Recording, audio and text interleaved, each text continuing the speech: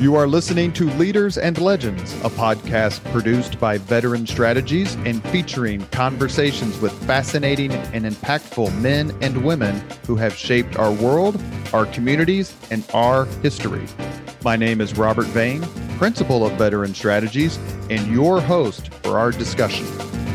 You are listening to Leaders and Legends, a podcast presented by Veteran Strategies, a local veteran public relations enterprise, and sponsored by Girl Scouts of Central Indiana, Garmon Construction, Leaders and Legends LLC, the Grand Hall and Conference Center at Historic Union Station, the McGinley's Golden Ace Inn, and McAllister Machinery, your friendly neighborhood Caterpillar dealer. You may find all your sales and rental equipment needs at McAllister.com. We're pleased to announce our podcast is a member of the All Indiana Podcast Network in partnership with Wish TV. You may find Leaders and Legends at allindianapodcastnetwork.com. Thinking of starting a podcast or need to host a public meeting? Let Leaders and Legends LLC be your partner as you look for new ways to communicate your message. Please contact Chris Spangle and me at leadersandlegends.net. Howey Politics and State Affairs Pro offer insider election coverage, polling, and analysis in Indiana. Our nonpartisan news and legislative tools create a winning combination pro subscribers can't live without. For all the resources you need this election season and beyond, visit pro.stateaffairs.com/IN. That's pro.stateaffairs.com/IN. Thank you for joining us on the Leaders and Legends podcast. We are lucky enough to have a return guest. That's Jeff Sechel. He is a historian, former member of the Clinton White House, because President Clinton read his marvelous book, Mutual Contempt, which we discussed a few months ago on this podcast. But today we are talking about his newest book, which I also have read and really learned a lot because I was somewhat ignorant of this period in history and this particular program. The book is called Mercury Rising: John Glenn, John Kennedy, and the New Battleground of the Cold War. Jeff, thank you so much for coming on the podcast again. Thank you for inviting me again, Robert. I'm so glad to be back. Well, it means Spangle didn't screw up your first one. That's why you're back. Whatever it takes. Chris, who is a huge history buff, I would highly recommend Mercury Rising. But going into the book, I really didn't have much of a frame of reference. We had talked on a last podcast a little bit about how I had read American Moonshot by, I think, Douglas Brinkley, about John F. Kennedy and the Apollo program. Your book kind of deals with a little bit with the same time period, but starts sooner, and that's Project Mercury, which most of us, I'm assuming, have seen The Right Stuff, and that's kind of our foundation of knowledge. What made you decide to tackle this particular time in history and do it with the foundation of the initial space program? Well, I grew up in the 70s. I was born actually just about a week or two after Apollo 11 landed on the moon. So I missed the action. There was, of course, still a space program when I was growing up, but the really exciting stuff had happened already. But it was recent history, and I grew up imbibing it, was always interested in it. And I always understood, for reasons that I didn't understand, that John Glenn was a standout figure in the history of the space race. And of course, as I was growing up, John Glenn was a United States senator, so he was very much in the public eye. And I knew that John Glenn had made history by becoming the first American to orbit the Earth. I never really questioned that as an accomplishment. But when John Glenn passed away at the end of 2016, at the age of 95, and I began to read the obituaries, I realized that there was a lot about John Glenn that I didn't know, and there was a lot more that I wanted to know. One of the things that I really wanted to understand, to put it bluntly, is why that orbital flight of his in February 1962, why it was such a big deal. on the one hand, as I mentioned, he was the first American to orbit the Earth, but he wasn't the first person to orbit the Earth. By the time he went up and did that, 2 Russians had already done it. And he wasn't the first American in space either. He was the 3rd American in space. Alan Shepard and Gus Grissom had gone before him. They didn't orbit the Earth, but they did get into space and come quickly back. And so I wanted to understand why the flight of John Glenn seemed, along with Apollo 11 for very obvious reasons, to be the kind of seminal moment of the space race. And as I dug into it, it became clear to me that it didn't so much have to do with the record-setting nature of the flight itself, but it had to do with when it happened and what it represented. And this was very much, I think, we recognize, all of us today, that we were in a race against the Soviet Union. So there's sort of a Cold War casting to the space race. But I think what we don't really fully appreciate today, and what I really tried to bring forward in my book, is that this was seen as an existential struggle. As John Kennedy put it when he was running for president in 1960, the nation that controls the heavens is the nation that is going to control life here on Earth. And the fear was that if the Soviets got there first, as they seemed destined to do in 1960, that we were going to be forever at their mercy. And it's in that context that we begin to understand the significance of John Glenn's flight. Going back into the Eisenhower years when Sputnik orbited the Earth and literally sent shockwaves, emotional shockwaves, geopolitical shockwaves around the world, I got the sense in reading a couple of books on Eisenhower that he, and you correct me if my memory's faulty, that he just treated it like Sputnik just wasn't that big a deal. Like they threw some junk up there and it came back, and what's all the hubbub?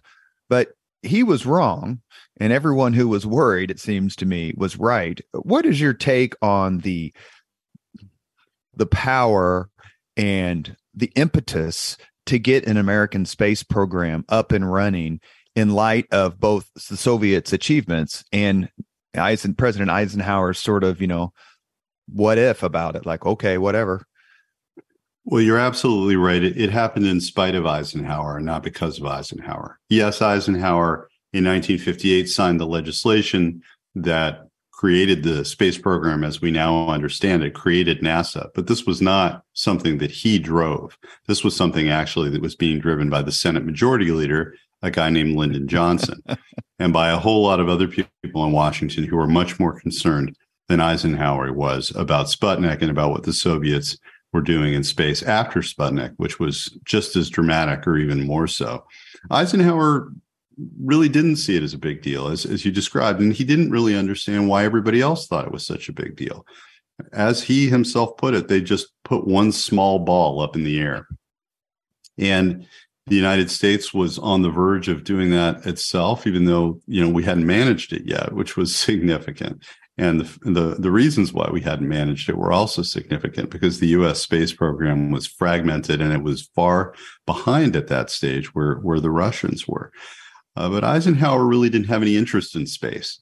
He thought he found the talk of sending human beings into space kind of silly, like Buck Rogers stuff, kid stuff, sci-fi.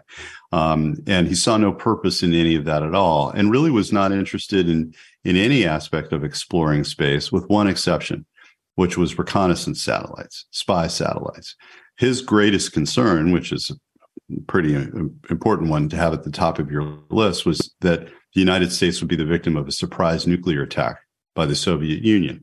And so the idea of taking surveillance out of the realm of the U-2 flights, which were liable to get shot down, as happened in 1960, that you could move it up to space and be beyond the range ostensibly of Soviet missiles and guard against a surprise attack. So that he was interested in. But scientific exploration of space, human exploration of space, was not interesting to him. And as far as he was concerned, it was a huge waste of money.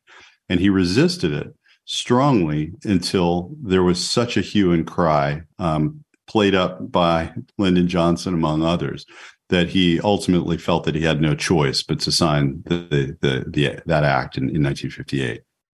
Talk to us a little bit, please, about the effect of Sputnik, which to me, in my lay reading, had a bigger psychological shock than Yuri Gagarin being the first human in space. That, I mean, we take it for granted now, as we do on a lot of things, of course, as we look back in history, but the Soviet Union launching Sputnik successfully and having Sputnik, right around in space, sending a few little signals, absolutely sent the West into a panic. Is it fair to say? It is absolutely fair to say. It was a panic. People were terrified by the prospect of, or the fact of, a Soviet-made object orbiting the Earth above them. They could see it. Many people believed they could see it, glinting in the heavens, passing over the city of San Francisco, passing over. Now, actually, a lot of them did see the booster rocket stage that was tumbling around. That was a lot larger than the satellite itself. And so a lot of them did actually see something. But the notion of it was absolutely terrifying. And the Soviets had crossed the frontier. Now, 4 years later, that was in 1957. 4 years later, when Yuri Gagarin became the first man in space, Americans by that point had gotten used to the idea. We're still terrified by the idea, but had sort of gotten used to the idea that the Soviets could do seemingly anything in space. Because it wasn't just Sputnik and then 4 years later a human being. It was a whole series of firsts right in a row. Immediately on the heels of Sputnik, the Soviets sent Sputnik 2, which was much larger. They sent a dog into space, which suggested that someday they would be able to send a human being. They sent a probe to the moon that went around the far side of the moon and took pictures. No human had ever seen the far side of the moon, which is always facing away from the Earth. It was one spectacular first after another. And it really lent credence to what, in retrospect to us, seemed like kind of crazy ideas. It lent credence to the idea that the Soviets were going to build a nuclear base on the moon that would be outside the range of U.S. defenses. It lent credence to the idea that they were going to build essentially a nuclear-tipped space station that would just sit above the United States, ready to drop missiles on the U.S. at any provocation or with no provocation. All of this seemed possible, and all of this seemed likely when you had an apparent madman like Khrushchev at the helm. And Khrushchev loved to talk about the military implications of the Soviet dominance of space. And so the idea that we had to catch up to the Soviets, the idea that we had somehow to get ahead of the Soviets, was not just a matter of prestige. It wasn't like trying to win the Olympics. This was seen, again, as an existential struggle. And if the United States couldn't compete in space, then we would not have any credible deterrent here on Earth. How much of this sort of geopolitical psyche shock, more acutely felt, obviously, by Americans, is related to the fact that just 13 or so years earlier, we had the atomic bomb and no one else did. Then we had the hydrogen bomb and no one else did. And then, especially when it comes to the hydrogen bomb, very quickly, the Soviets detonated their own. I think just like a year after, whereas the atomic bomb, I think it took them like 4 years maybe. And so Americans were like, we are the ones who are the technology country. We're the smartest. We have the best schools, the most innovators. Capitalism is the way to advance and come up with all these amazing technological inventions and discoveries. It's not, the death camps of communism. So how much did the fact that America seemed to have lost its technological edge generally, and then specifically in space? And then my second question is, how much did the fact that the Soviets had a command economy help them coordinate their effort? Because as you put in your book and in other books, and just said a few minutes ago, the American space effort was fragmented. Is it going to be civilian? Is it going to be military? Is it going to be the Navy? Is it going to be the Air Force? Go ahead, please. There was a running joke in the late 50s, early 1960s, at a time when scientists and others were beginning to talk about building a suitcase bomb, a nuclear bomb that was small enough to fit in a suitcase, that the Soviets would never be able to do it because they couldn't build a good enough suitcase. That was the level of contempt with which Americans regarded Soviet science, Soviet technology. This was a country that seemed and was backward. agriculturally, technologically, in every sphere. Obviously, that notion was dealt a big blow when the Soviets began to develop and to explode their own H-bomb, as you said. And yet it really hadn't settled in until Sputnik. And suddenly the Soviet Union, the seemingly backward country of Russia, was able to do something that America hadn't managed to do yet. Anytime we tried to send something up into space, it seemed to blow up on the launch pad. And so there was a sense that the Soviets had somehow leapfrogged levels of development and were now ahead of the United States. And it begins to turn up in polling of the public in among our Western allies. West Germans, British, French began to see if the Soviets weren't quite ahead of the United States technologically and militarily, then they were destined to be over the course of the next 10 years. And so it was a huge blow to American self-confidence. It wasn't just scary in itself that the Soviets had these new capabilities, but it also began to seem that we were losing our edge. And one of the proof points, as far as John Kennedy was concerned, was that famous kitchen debate between Vice President Richard Nixon and Nikita Khrushchev. And Nixon, trying to make a debater's point and to be gracious, said, well, look, both of our countries have their technological advantages and advances. For example, the Soviets are ahead in the thrust of your booster rockets. We Americans, we have color television, and this was part of a sort of a consumer display, and the idea that the Soviets were leading in these new and dangerous powers and weapons, and the United States was settling into its big, beautiful, long gas guzzling cars and its color televisions with these newfangled little things called a remote control, was seen as a decline of capitalism into a kind of materialism and self-satisfaction that meant that we had lost our edge, and dangerously so. You're listening to the Leaders and Legends podcast. Our guest is Jeff Sechel. He is the author of Mercury Rising, John Glenn, John Kennedy, and the New Battleground of the Cold War.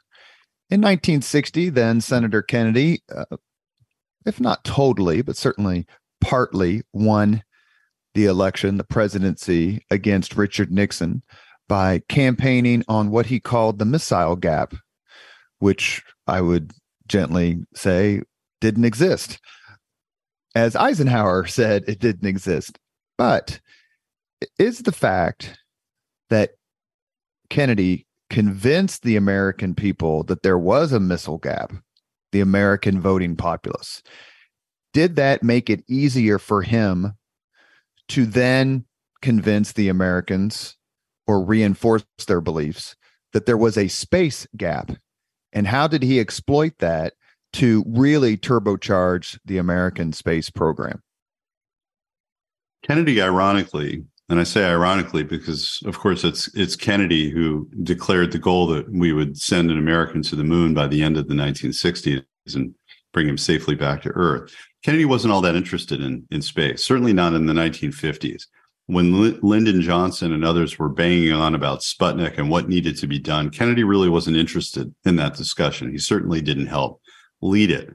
But by 1960, when he was running for president, and the United States seemed to be falling farther and farther behind as the Soviets scored one after another of these firsts that we were talking about, Kennedy understood the symbolic power of space as an issue, and also began to think that maybe space actually was a national security issue after all, and that maybe Lyndon Johnson and others who had been saying this might be right. And so for Kennedy, the failure of the United States to compete in space represented, as he often put it, the loss of energy, drive, creativity, vigor on the part of the Eisenhower-Nixon administration, and the feeling that we needed to get the country moving again. And so space and the new frontier and all of its different manifestations and meanings, space became a powerful symbol. And it did reinforce, as you said, Robert, the space gap, which was real in many ways, did reinforce the notion of a missile gap, which turned out not to be. Now, I should say that there was a general sense not just on Kennedy's part, but on the part of a lot of defense analysts who didn't have access to certain intelligence and the rest, that Khrushchev's boasts that he was cranking out ICBMs like sausages. Sausages. What a great quote. that Khrushchev must be right, that the United States was falling behind. And Eisenhower felt enraged, as you might expect, by this idea when it wasn't in fact true. But he felt hamstrung because this was based on intelligence that he couldn't just hand to the New York Times and put on the front page. So he did try to quietly reach out to the Kennedy campaign to say, hey, look, stop saying this. If there's a missile gap, it runs in the other direction. Actually, we are still ahead of the Soviet Union. Kennedy was very skeptical of that. And Kennedy also, again, recognized the potency of the claim. And so he continued to make it.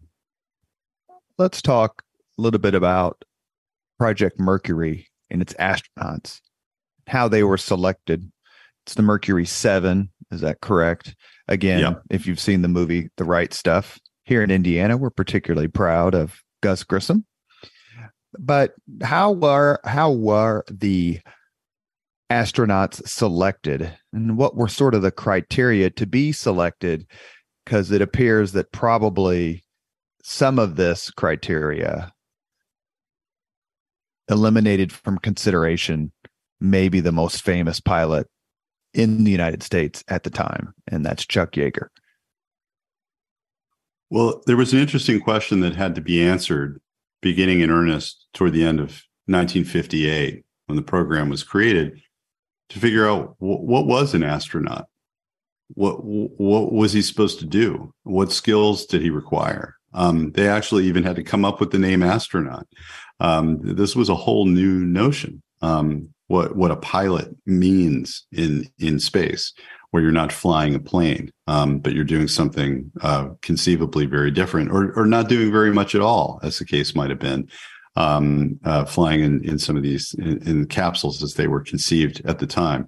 And so there was some discussion within NASA and within the Space Task Group as to what the qualifications should be. And they considered a whole range of things. And ultimately, where they came down was to limit the pool, and this was very much Eisenhower's view and Eisenhower's belief, to limit the pool of candidates to military test pilots, not only because they had the obvious skills of high speed, high altitude flight, but also because they could be trusted with national security information because they were already within the system, and there would be less concern about leaks. And so that was the pool, as it was limited. And so, of course, that immediately knocked out women from consideration. That immediately, along with the general racism of the time, knocked most African Americans out of consideration. In fact, none of them were considered in the initial pool. But it did leave a substantial pool of extraordinarily skilled pilots who were then put through the most rigorous and in many ways the most perverse set of tests that anybody could conceive, because they weren't just testing their flying abilities, which were superlative and had been well documented, but testing in many ways for qualities that might or might not be called for in space, testing their ability to endure really insane forms of punishment, isolation, extreme heat, extreme cold. Things have to do with flying a capsule in space. Nobody was quite sure, but the psychologists and the physiologists who were devising these tests just added more and more and more to the list. It just became a test of superhuman abilities, and from that test, you get in the end the Mercury 7, including John Glenn. Was Glenn at the time of Mercury 7? Was he the most famous of the 7, the best known generally? His service in World War II, correct? Yeah. His service in the Korean War with baseball Hall of Famer Ted Williams. You've answered the question. He was the person who people had heard of. He was the only one who was famous, and he was substantially famous. he hadn't come to fame because of his exemplary flying in World War II and in Korea. He'd won Distinguished Crosses. He was a superstar. Even if he didn't fly long enough in Korea to win ace status, he was getting there. If the war had gone on a couple more months, he would have been a flying ace, which means, he 5 kills. He had only 3. But he was a superstar, and he was recognized as such, but that didn't win him great fame. What won him great fame happened in 1957 when he was a test pilot. And the Navy had a jet called the Crusader and was in the middle of lobbying Congress for more of these planes.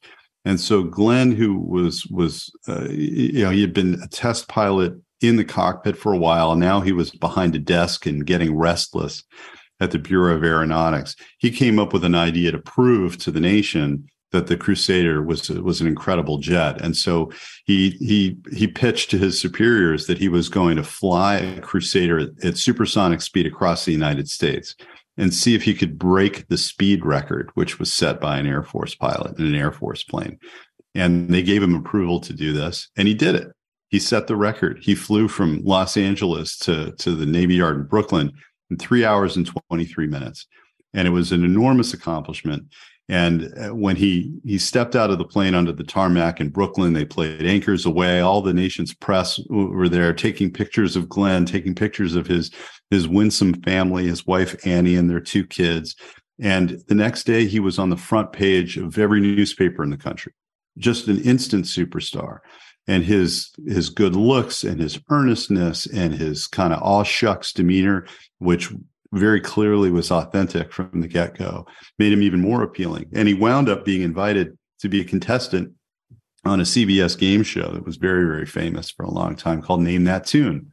And they paired him up with a little kid named Eddie Hodges, and the 2 of them won week after week. And so week after week, the primetime audience here in the United States watched this young, attractive Marine in his dress whites and his dress blues the next week, charming the country. And so Glenn was a genuine star, which is not why he was picked as an astronaut, but it certainly became an enormous asset once he was. You are listening to Leaders and Legends, a podcast presented by Veteran Strategies, a local veteran public relations enterprise, and sponsored by Girl Scouts of Central Indiana, Garmon Construction, Leaders and Legends LLC, the Grand Hall and Conference Center at Historic Union Station, the McGinley's Golden Ace Inn, and McAllister Machinery, your friendly neighborhood Caterpillar dealer. Our guest today is author and historian, former speechwriter for President Bill Clinton, Jeff Sechel. We are discussing his new book, Mercury Rising, John Glenn, John Kennedy, and the New Battleground of the Cold War. There developed a friendship between John F. Kennedy and John Glenn. How do you think, and describe, because you do a terrific job of describing it in the book, how do you think that came about, and why do you think that came about? Kennedy admired all the astronauts. He really enjoyed, he didn't spend a ton of time with them, but he really enjoyed the time that he spent with them. He as a veteran himself, as somebody who was very dedicated, despite his own disabilities, to the idea of physical courage and bravery. He saw that in these 7 pilots. And so he enjoyed them immensely. But there was something special about Glenn. The whole nation saw it. They saw it from the very first press conference when the astronauts were introduced. NASA brought them out. The process had been secret. They all came out on this little stage that had been set up in the auditorium at the old NASA headquarters, which are just right across the street from the White House on Lafayette Square, in Dolly Madison House, actually. And instantly, of course, as we were discussing, the press and the nation, they already knew John Glenn. He was already famous, and there he was again. And he also immediately demonstrated that he had a range of skills that none of the other astronauts did. He leaned into the microphone. He told stories. He was self-effacing. He was funny. He was patriotic. He spoke very openly and without embarrassment about his faith and about his family. And immediately you began to see articles saying this guy's going to be president someday. And the others had never really been in front of a microphone before, most of them. They were uncomfortable. They were indifferent. Some of them were sort of annoyed, and they were very annoyed by John Glenn. And some of them showed it. Glenn seemed to be changing the rules of engagement here, and they weren't so sure if this is what it was going to take to succeed as an astronaut, whether they were going to succeed as an astronaut. So it was that set of qualities and kind of political skill, without thinking at all of partisan politics, that Kennedy and Robert Kennedy as well, JFK and RFK both saw in John Glenn right away. And so they cultivated him, and they saw him as a future Democratic politician and encouraged him, in fact, to run. And by 1963, after Glenn had achieved even greater fame by becoming the first American to orbit the Earth, Robert Kennedy, on his brother's behalf, began to urge Glenn to run for Senate from Ohio in 1964. They actually felt that Glenn was so popular that he would help JFK win the state in 64 when he was going to run for re-election. I was going to ask you this question later in the podcast, but since you just mentioned it, I'll ask it now. We'll digress for just a second because I want to get back to the point of the interpersonal relationships among the Mercuries. Are you surprised, as a historian, that Glenn never became president? He ran, I think, is it 84? 84. He ran in the Democratic primaries after he had served several years, obviously, as a senator from Ohio. I could see that in the early to mid 60s, this guy's got everything you could possibly want. I wonder why. Do you have any thoughts on why he just never kind of broke through? I do have some thoughts. And it's interesting because those of us, again, who grew up with John Glenn as a politician, never saw to any meaningful degree the charm, the humor, the kind of looseness of John Glenn in 1960, 61, 62. I always admired him as a public servant and as a serious-minded guy. But the charisma of John Glenn, the astronaut, didn't always come across in John Glenn, the politician. And it's interesting, although he seemed like and was, in fact, in many ways a natural, when he did begin to run for office, it's almost as if he tightened up a little bit and he tried to conform to a different model, public speaking, that wasn't so compelling. And he ran. So he ran for Senate, as the Kennedys had been urging him to do. He ran for Senate in Ohio in 1964. But he never really was able to get in the race for more than a brief period because he slipped in a hotel room. He banged his head. He damaged his inner ear so severely that it took him the better part of a year to recover. He had difficulty walking. And so he had to drop out of that race. And then he ran again a couple times before he was elected. He found that by the early 1970s, the gloss of having been an astronaut had gone off a little bit. It just wasn't as new. It wasn't as exciting. And he didn't have enough to fill in the gap. He was not able, at least at first, to articulate for the people of Ohio why they needed to elect him as senator, what he was going to do besides be a man of integrity and a and he struggled with that and was not a glad-handing politician. And it continued into the 1980s to hurt him a little bit in the Democratic Party. He wasn't, he much admired and personally liked, but did not inspire legions of loyalists. And it hurt him ultimately in the presidential race of 1984. Initially, the Reagan White House had seen John Glenn as their toughest competitor, and polls indicated that he would be. He gave them a scare. But as soon as he began to compete in the primaries, he didn't win a single one. Mondale really dominated, and then Gary Hart rose seemingly out of nowhere to be the real challenger to Mondale. It wasn't Glenn. You think John Glenn in 84 would have won more states than just Minnesota?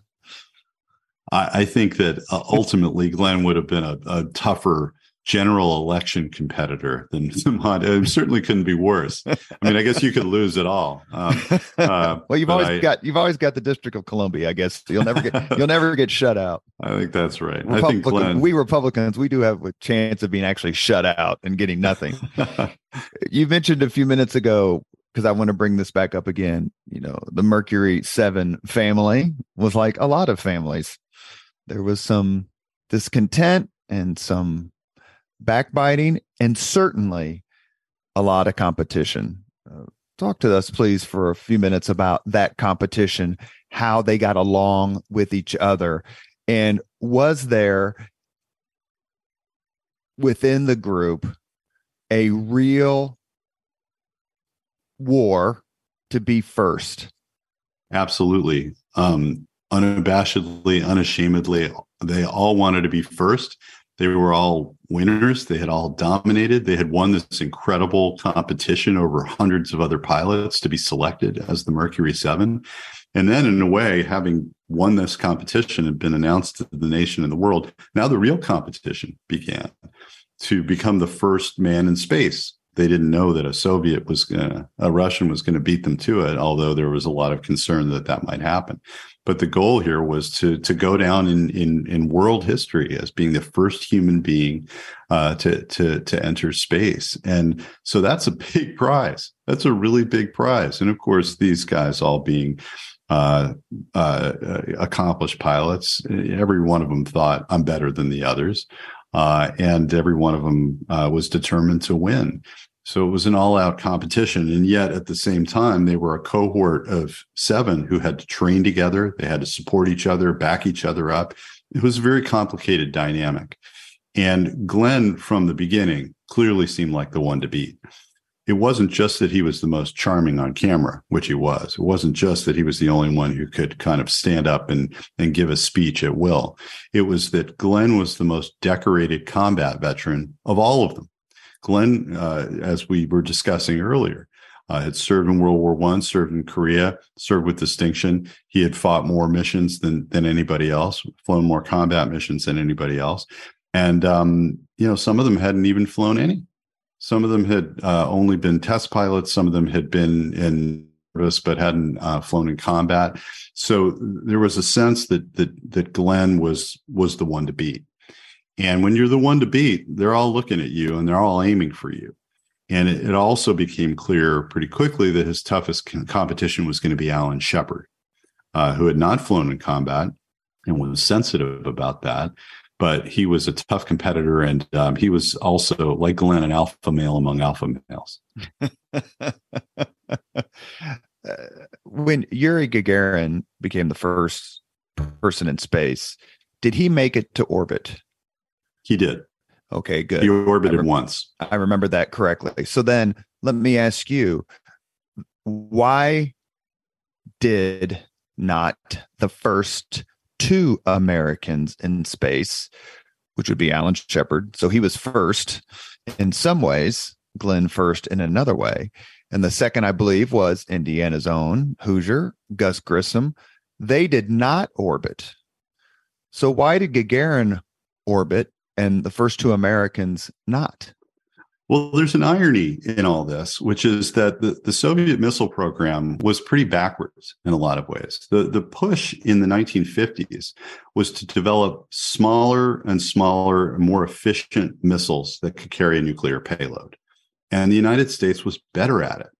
And we began to unload or abandon our kind of big, clunky, heavier missiles that were more difficult to aim and more difficult to move. And we had some really sleek missiles that, if need be, could deliver a nuclear payload to Moscow or anywhere else. The Soviets were not as successful.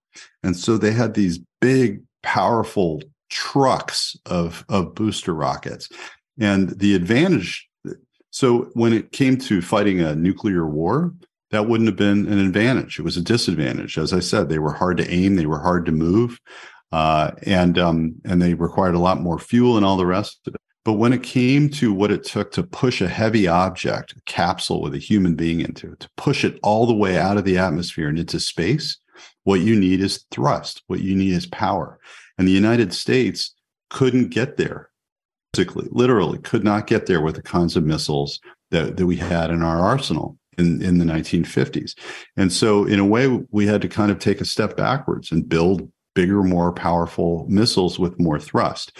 And so the Soviets in 1961 were able to stick their capsule, or, didn't quite look like our capsules, but it was a capsule nonetheless, stick it atop one of these Semyorka rockets that had enormous thrust and just hurl that thing out of the atmosphere into space. And it then, orbited the Earth once and he came back to Earth. But our answer to that missile was something called the Atlas, and it was plagued by problems. This thing was just consistently blowing up on the launch pad. It was going awry. It was a fantastic ICBM if, again, you wanted to put a nuclear payload on it. But when you put a heavy, awkward-looking capsule that looks like a diving bell on top of it, it caused all sorts of problems. And so the Atlas couldn't be, in the terms of the time, man-rated, meaning you couldn't stick a man on top of it and feel like he was going to survive the journey for a while. So we had these Redstone rockets that were just not powerful enough to push a capsule into orbit. So immediately after Gagarin orbited the Earth, we answered by sending the Alan Shepard into space, but it was what was called a suborbital flight. We only had enough power to pop him up there, and then immediately he just fell back to Earth. From start to finish, the Shepard mission was 15 minutes. Up, down. Same with Grissom. Up, down. Same rocket, same mission. And it wasn't until later in that year, that fall of 1961, that the Atlas was finally man-rated, although there were a lot of ongoing concerns about whether this thing was actually all that safe. As has been well documented, the success through the decade of the American space program owed a lot to German scientists and engineers, with Wernher von Braun being the genius among geniuses.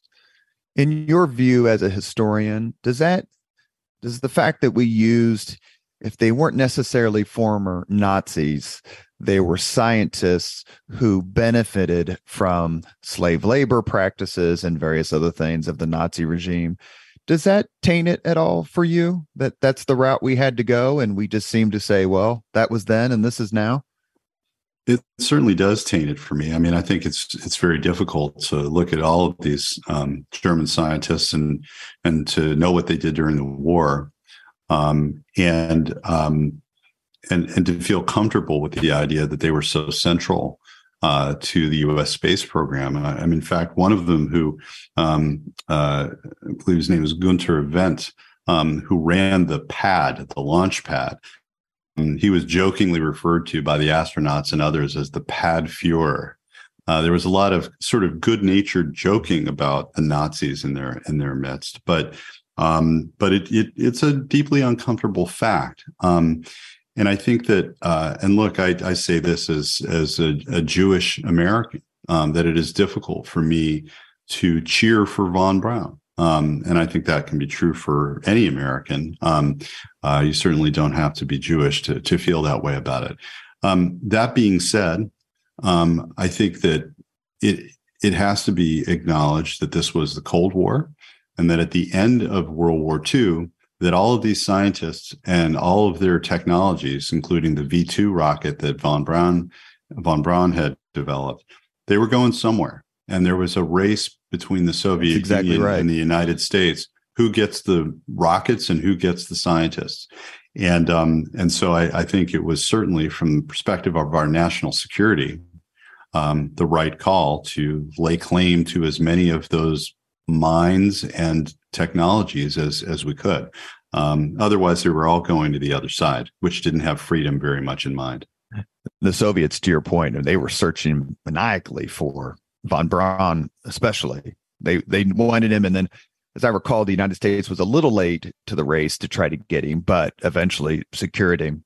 But your point's well taken, and I hope that question in any way didn't make you uncomfortable. No, not at all. Not at all. It's certainly something I've spent a lot of time thinking about. It's a moral quandary. It was, I think, for the U.S. at the time, and it's just something that needs to be acknowledged. John Glenn becomes the first American, to orbit the Earth. How was he selected? What did that mean for the interpersonal relationships of the remaining 4 people who had yet to fly, or even Shepard, who was first and wanted to be the first person to get up in orbit? And last question about this particular thing. What did John Glenn say about the experience? It's an interesting fact. And for Glenn, it was a vexing fact that he was not, in fact, selected to be the first American to go into space, that Alan Shepard won that prize, and that, as we've discussed, Gus Grissom went second.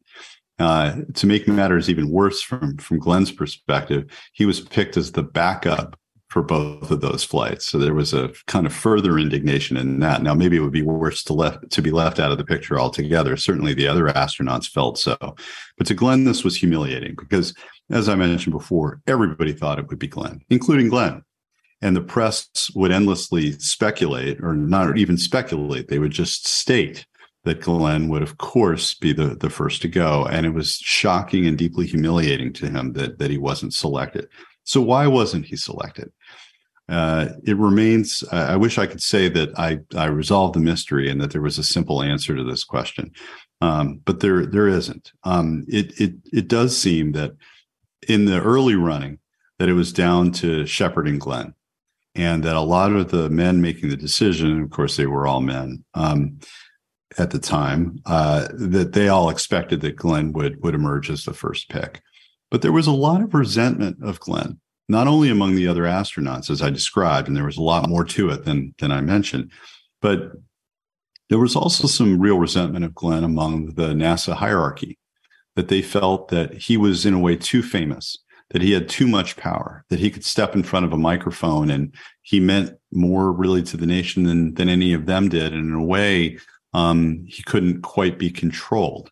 And so there was a lot of frustration with Glenn. And the other thing, Glenn seeing himself very much as the leader of the other astronauts, when they had collective concerns about one thing or another, whether it was technological or something else. For example, they just felt they were having to be put in front of the press too often, have too many press conferences. It was a waste of time. It was a distraction. Glenn was the one who then went and brought that up to their NASA superiors. And so, he could be a thorn in their side while the others kind of hung back. And, Shepard was very calculating about this. Shepard was not interested in being the leader. He wanted to be the winner. And that's what he became. And so there is a sense, and it's hard to be sure that this is what was happening, that Glenn was kind of being put in his place. And they said, all right, you're one of the top 3, but you're not going first and you're not going second. And we're not even going to guarantee that you go third. Although that is what wound up happening. And then the irony, the wonderful irony from Glenn's perspective, was that by the time Glenn came up in the rotation, the United States was finally ready to move from suborbital flights to orbital flights. This was, just good luck for John Glenn. It was happenstance more than anything else, that by the time he came up in the rotation, the Atlas was ready for a human being to be put on top of it, or at least they hoped it was. And there is no evidence or sense that he was being saved by NASA for the first orbital flight. It really was just putting all your money on red and hitting the lottery. That's right. It as soon as Glenn was selected that fall and selected for the first orbital flight, everyone, and I mean everyone, including people in the White House and certainly in the press and in Glenn's own family, even, who were so perplexed, confounded by the fact that Glenn hadn't been picked to go first. As soon as they saw that he gets the first orbital flight, they thought, oh, that's what the reasoning was. They were saving him. I found a bunch of letters in Glenn's personal files from friends and fellow pilots and other Marine pilots who flew with him in Korea. And they said, I get it now, John. They were saving you for the big one. That's the way everybody put it, saving you for the big one. And of course, it felt sort of good to imagine that. And Glenn didn't necessarily dissuade anybody from thinking that, but it really wasn't true. It wasn't true because that flight that Glenn took was supposed to be another suborbital flight. But by that time, once a second Soviet had gone and orbited the Earth and orbited it many times more than Gagarin had, it had become just too humiliating for the United States to fly another suborbital flight. And NASA very abruptly said, we're moving to the orbital phase. And they rushed it. And it had less to do with John Glenn than it did with a Soviet cosmonaut named German Titov, who had flown that second orbital for them. You're listening to the Leaders and Legends podcast. We have a few more minutes with Jeff Sechtel. He is the author of Mercury Rising, John Glenn, John Kennedy, and the New Battleground of the Cold War. In some ways, does Alan Shepard get the last word in this competition, since he got to hit a golf ball on the moon and Glenn did not? I think that is certainly a valid way of looking at it. Glenn, like any of them, wanted to go to the moon. He didn't necessarily think he was going to get to the moon. He certainly hoped that he would get to fly in the Gemini program and that ultimately in the Apollo program. But I talked about his unpopularity with his superiors. And the irony is that as soon as he had orbited the Earth, immediately the press and even James Webb, who was the administrator of NASA, said, of course, John's going to be at the front of the line when we're trying to figure out who gets to put the first footprints on the moon. And again, that's what everybody imagined. But there were a lot of detractors of Glenn's at NASA. And his popularity, which was only growing nationally, actually hurt him within NASA. Shepard played more of an inside game, and he sort of fell out of favor, and then he was back in favor. The fact that ultimately the selection of Shepard as an Apollo astronaut was made by one of his close pals from the Mercury 7, Deke Slayton, who by that point was playing the role in astronaut selection, didn't hurt. But Glenn, who had consoled himself by thinking, I'm going to be too old by the time we get to the moon. I'm going to be 48, 49, probably by the time we get to the moon. Shepard was only a couple of years younger than Glenn. So Shepard, I think I'm right here, was 47 when he hit that golf ball on the moon. So certainly there was a great prize in it for Shepard down the line. But Glenn by that point had moved on and was seeking his career in the public in public life and in politics. You mentioned a few minutes ago that the sheen, for lack of a better term, had dimmed the astronaut. The program that the space program was a part of everyday life now, so it just wasn't as spectacular in the 71 as it was in 61 per se. Did the public kind of bifurcate the astronauts? You either took some steps on the moon or you didn't, and those who actually got to walk on the moon were a little bit more exalted? I think that was certainly true when it came to the Apollo 11 astronauts. The sad truth of it was that most Americans would have had trouble by the mid-1980s or even earlier naming anybody else who had walked on the moon. And none of the others who followed Armstrong and Aldrin in setting boots on the moon, none of the others ever enjoyed the sort of fame that they had. Most Americans have no idea who Gene Cernan is. Most Americans have no idea, who Alan Bean is or Pete Conrad are. And John Glenn, however, had achieved a kind of celebrity even before he went into space, and certainly once he had, that really none of them would ever touch. Not even Neil Armstrong, who of course will go down in history. Neil Armstrong was a very shy man who didn't really spend a lot of time in front of the cameras after, either before or after he walked on the moon. And so Glenn was really kind of an of his own, despite the fact that he never got to the moon. I always thought it was an interesting coincidence, if you believe in these sorts of things, that the first initial of the first three men on Earth and the first three men on the moon are the same. A, C. That's Adam, fascinating. I didn't know that. I didn't put that together. Adam, Abel, Cain, Armstrong, Aldrin, and then, of course, Michael Collins in the command module. That's right.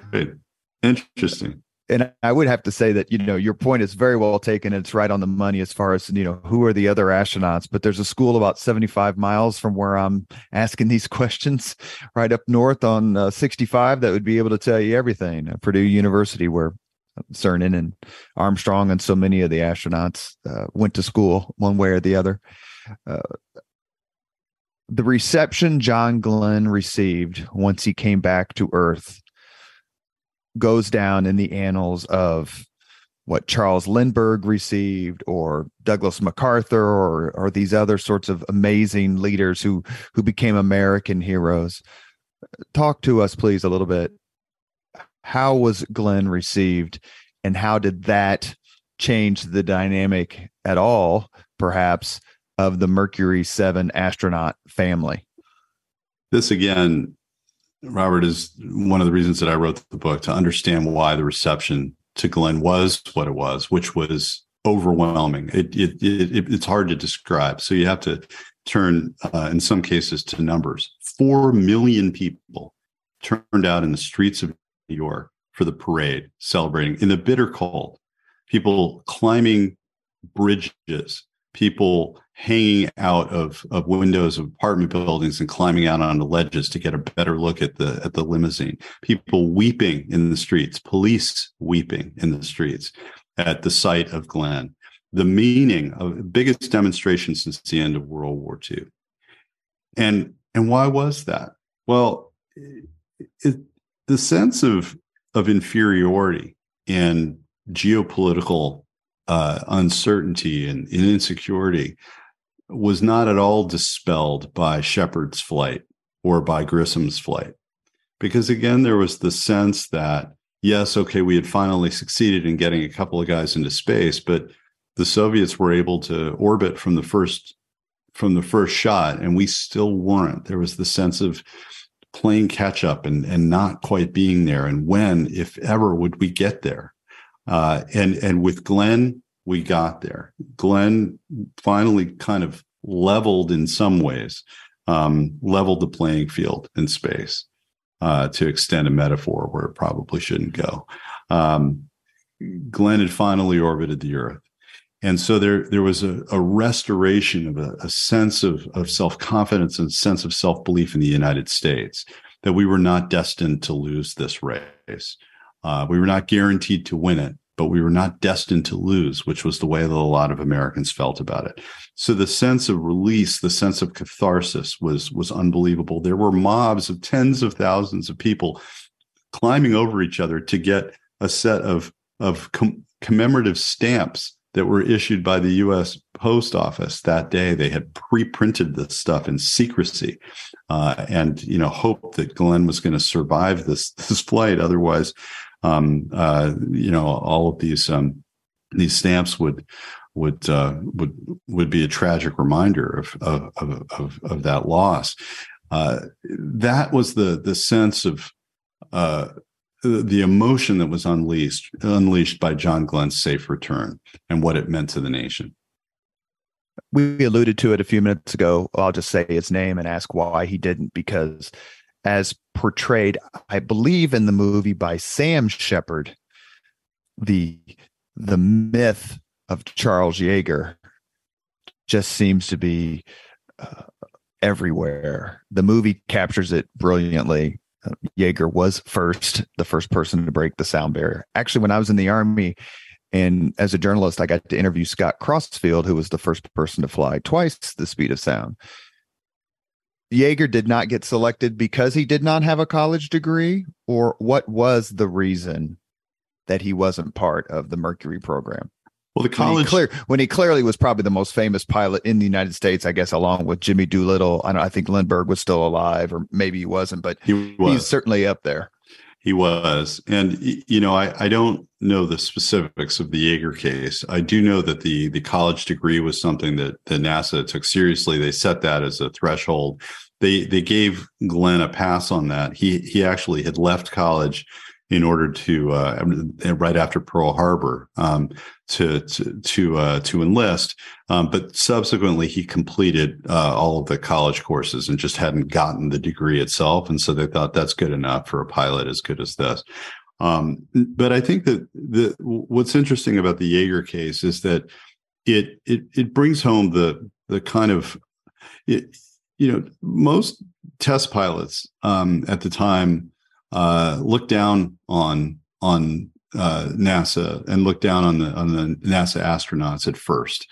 There was a sense that this wasn't real flying. They were going to be, in the phrase at the time, spam in a can. They were going to seal them in this titanium thing, and they were going to fling them out into space. They were going to tell them not to touch anything on the control panel while they were up there, and then they were going to fall back to Earth. That this wasn't flight, that you could have as they often said, you could have a monkey do it. And in fact, we did have monkeys do it. We had chimpanzees do it, and they trained them.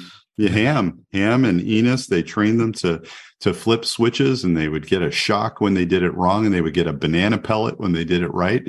And Enos orbited the Earth, and before they would let Glenn do it. And so there was a lot of joking. Now, some of it came from a place of jealousy, certainly. As soon as the test pilots saw that the fame of the NASA astronauts, but there was a genuine sense of contempt that this wasn't actually, this was a stunt. It didn't require skill, and that these were fine pilots who were putting their abilities to waste. A last question before I ask you 4 brand new made-up questions, since you are a 2-time visitor to the Leaders and Legends podcast. Would it be overstating it if I wrote a book, the thesis of which would be the most important event in the history of the United States space program was the election of John F. Kennedy in 1960? That's an interesting question, and I'm sorry, I've got a printing happening here, and I don't know if can you hear it? No, sir. Keep going. All right, I'll start over. Okay, let me give you. Want me to ask it again? Yeah, maybe that's the easiest thing. Would it be overstating it if I were to write a book, the thesis of which was the election of John F. Kennedy in 1960 is the single most important event in the history of the American space program? I want to say yes, Robert, because of course it was Kennedy who had to grapple with the question of whether we were going to get serious about space. It was Kennedy who made the call that we were going to go all the way to the moon and set that as a goal for the space program, none of which he had to do. That being said, Nixon, if he had been elected in 1960, would have faced similar pressures. Soviets still would have sent Yuri Gagarin into space, and there would have been enormous pressure on Nixon, just as there was on Kennedy, to get in the game in a serious way.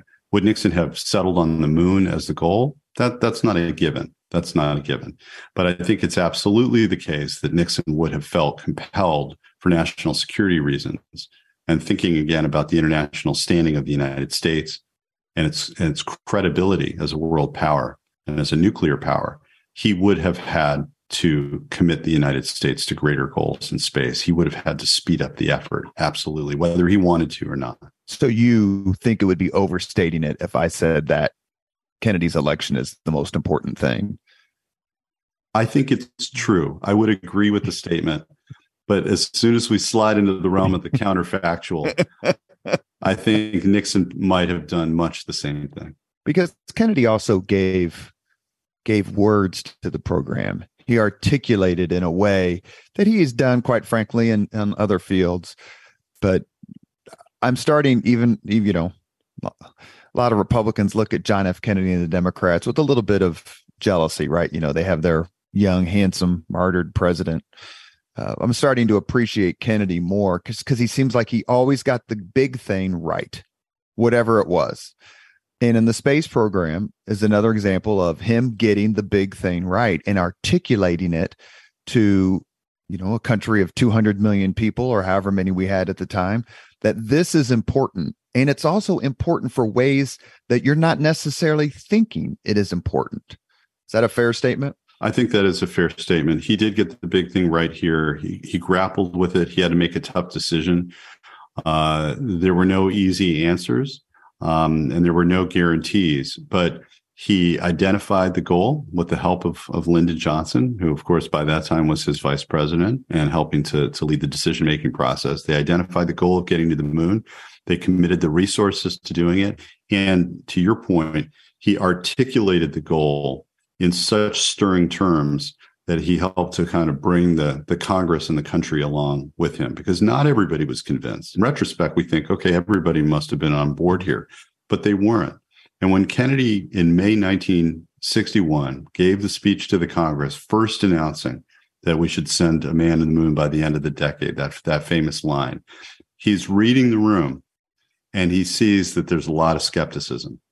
And when he gets in the limousine to go back to the White House and he's talking to his speechwriter, Ted Sorensen, Kennedy was dejected. He said, "I don't think I sold it. I don't think they're with me on this, and I need them to be with me, not just to sort of pass the appropriations, which he was pretty confident he was going to be able to do, but to stick with it for a decade." That was what Kennedy saw, was that this wasn't just about getting people to sign on, say yes, and pass the funding bill. Kennedy knew that this was, and he says this in the speech, and it's extemporaneous. He's riffing off the draft, and he says, if we're going to commit to this goal, we have to stay on this path, because if we get on it and then we get off it, it's going to be disastrous. And so we got to be in it for the long haul. So think really hard whether you're willing to make that effort. And so I think you're absolutely right that he was playing the long game here. He knew that the effort was going to take a lot longer than he was going to be president, even if he was reelected in 64. And I don't think Nixon could have done that, even if he had come forward with the very same policy idea. That was not in Nixon's range of abilities. We should also note Kennedy's beautiful speech at Rice University that he gives about the space program, and probably should say that Kennedy would have had a much easier time from the governing aspect, because the House and the Senate were controlled by Democrats, by the Democratic Party. And, I don't know that Richard Nixon's poster is up on anyone's wall who voted for Kennedy or Lyndon Johnson or any of the people back then. But we need to give credit where credit's due for Kennedy's ability to have the credibility to bring the American people along with his goal in this. That's right. Jeff Seshel, I'm going to ask you 4 questions to replace the 5 questions which you have already answered a few months ago. Are you ready? I'm ready. What was your first car? My first car was a hand-me-down Chevy Caprice Classic 77, given to me by my mom, who had been driving it since 77. This is in the mid-'80s. It was gigantic. It was a very long car. It was silver and it had red bench vinyl seats. I'm sure they weren't leather. Second question. If you could witness any sporting event in history, which one would you choose? Gosh, any sporting event in history. That's a tough one. I think I'd like to see Jackie Robinson steal home against Yogi Berra in the World Series. Yeah, I will tell you, my father-in-law was there, and so that's always made me pretty jealous. One question I should have asked you about an hour ago was: did you ever get a chance to talk to John Glenn or meet him when your time in the Clinton White House? I did meet him once during my time in the Clinton White House. I met him at a Gridiron dinner, one of those annual humor dinners thrown by the press corps for itself and for various highly placed people in Washington. And I'll tell you, when you work at the White House, you don't go around asking for autographs, or you would embarrass yourself and you'd be doing it all day. But I did ask John Glenn to sign my program at the Gridiron dinner, and I do still have that. So I got to shake his hand. I got to say hello to him. I wish I could say that we had some kind of meaningful conversation. Mm-hmm. We didn't. And I'm very sorry I never got that chance. Third question. What gets your vote, or which movie gets your vote as the funniest of all time? Gosh, the funniest movie of all time. May I just say, I'm about ready to ban Animal House because that's been the choice of everyone from the current governor of Indiana to Mitch Daniels, the previous governor of Indiana. All right, well, I'll knock that one off the list. No, that's a funny movie, but that wouldn't have been my pick. What would be my pick? It's tough to reach back. I have to tell you that this is not a comedy, but there's so much humor in it, and it is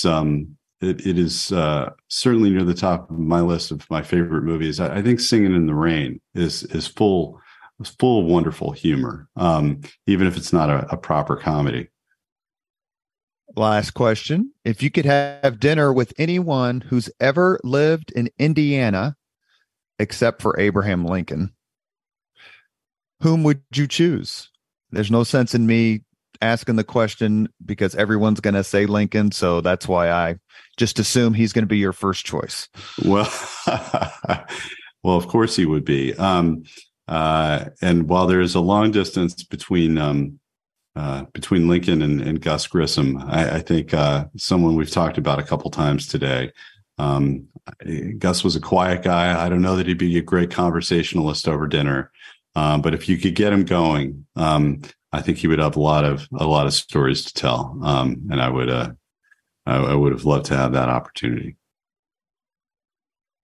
You have been listening to Leaders and Legends, a podcast presented by Veteran Strategies, a local veteran public relations enterprise, and sponsored by Girl Scouts of Central Indiana, Garmon Construction, Leaders and Legends LLC, the Grand Hall and Conference Center at Historic Union Station, the McGinley's Golden Ace Inn, and McAllister Machinery, your friendly neighborhood Caterpillar dealer. Our guest today has been Jeff Sechel. He's kind enough to make his second appearance on the Leaders and Legends podcast. We discussed his new book, Mercury Rising, John Glenn, John Kennedy, and the New Battleground of the Cold War. I can say, Jeff, I've read 2 of your books. They both get 5 stars. Amazing reading, terrifically phrased. You can obviously tell that Jeff has mastered the use of the written word. And we thank you so much for coming on the podcast. Thank you, Robert. I'm so glad to be back. And now I got to go write another book so I can come back again. Thank you very much for listening to Leaders and Legends, brought to you by Veteran Strategies Incorporated. If you want to contact us about this program or our menu of public relations services, please send us an email at robert@veteranstrategies.com. That's robert@veteranstrategies.com.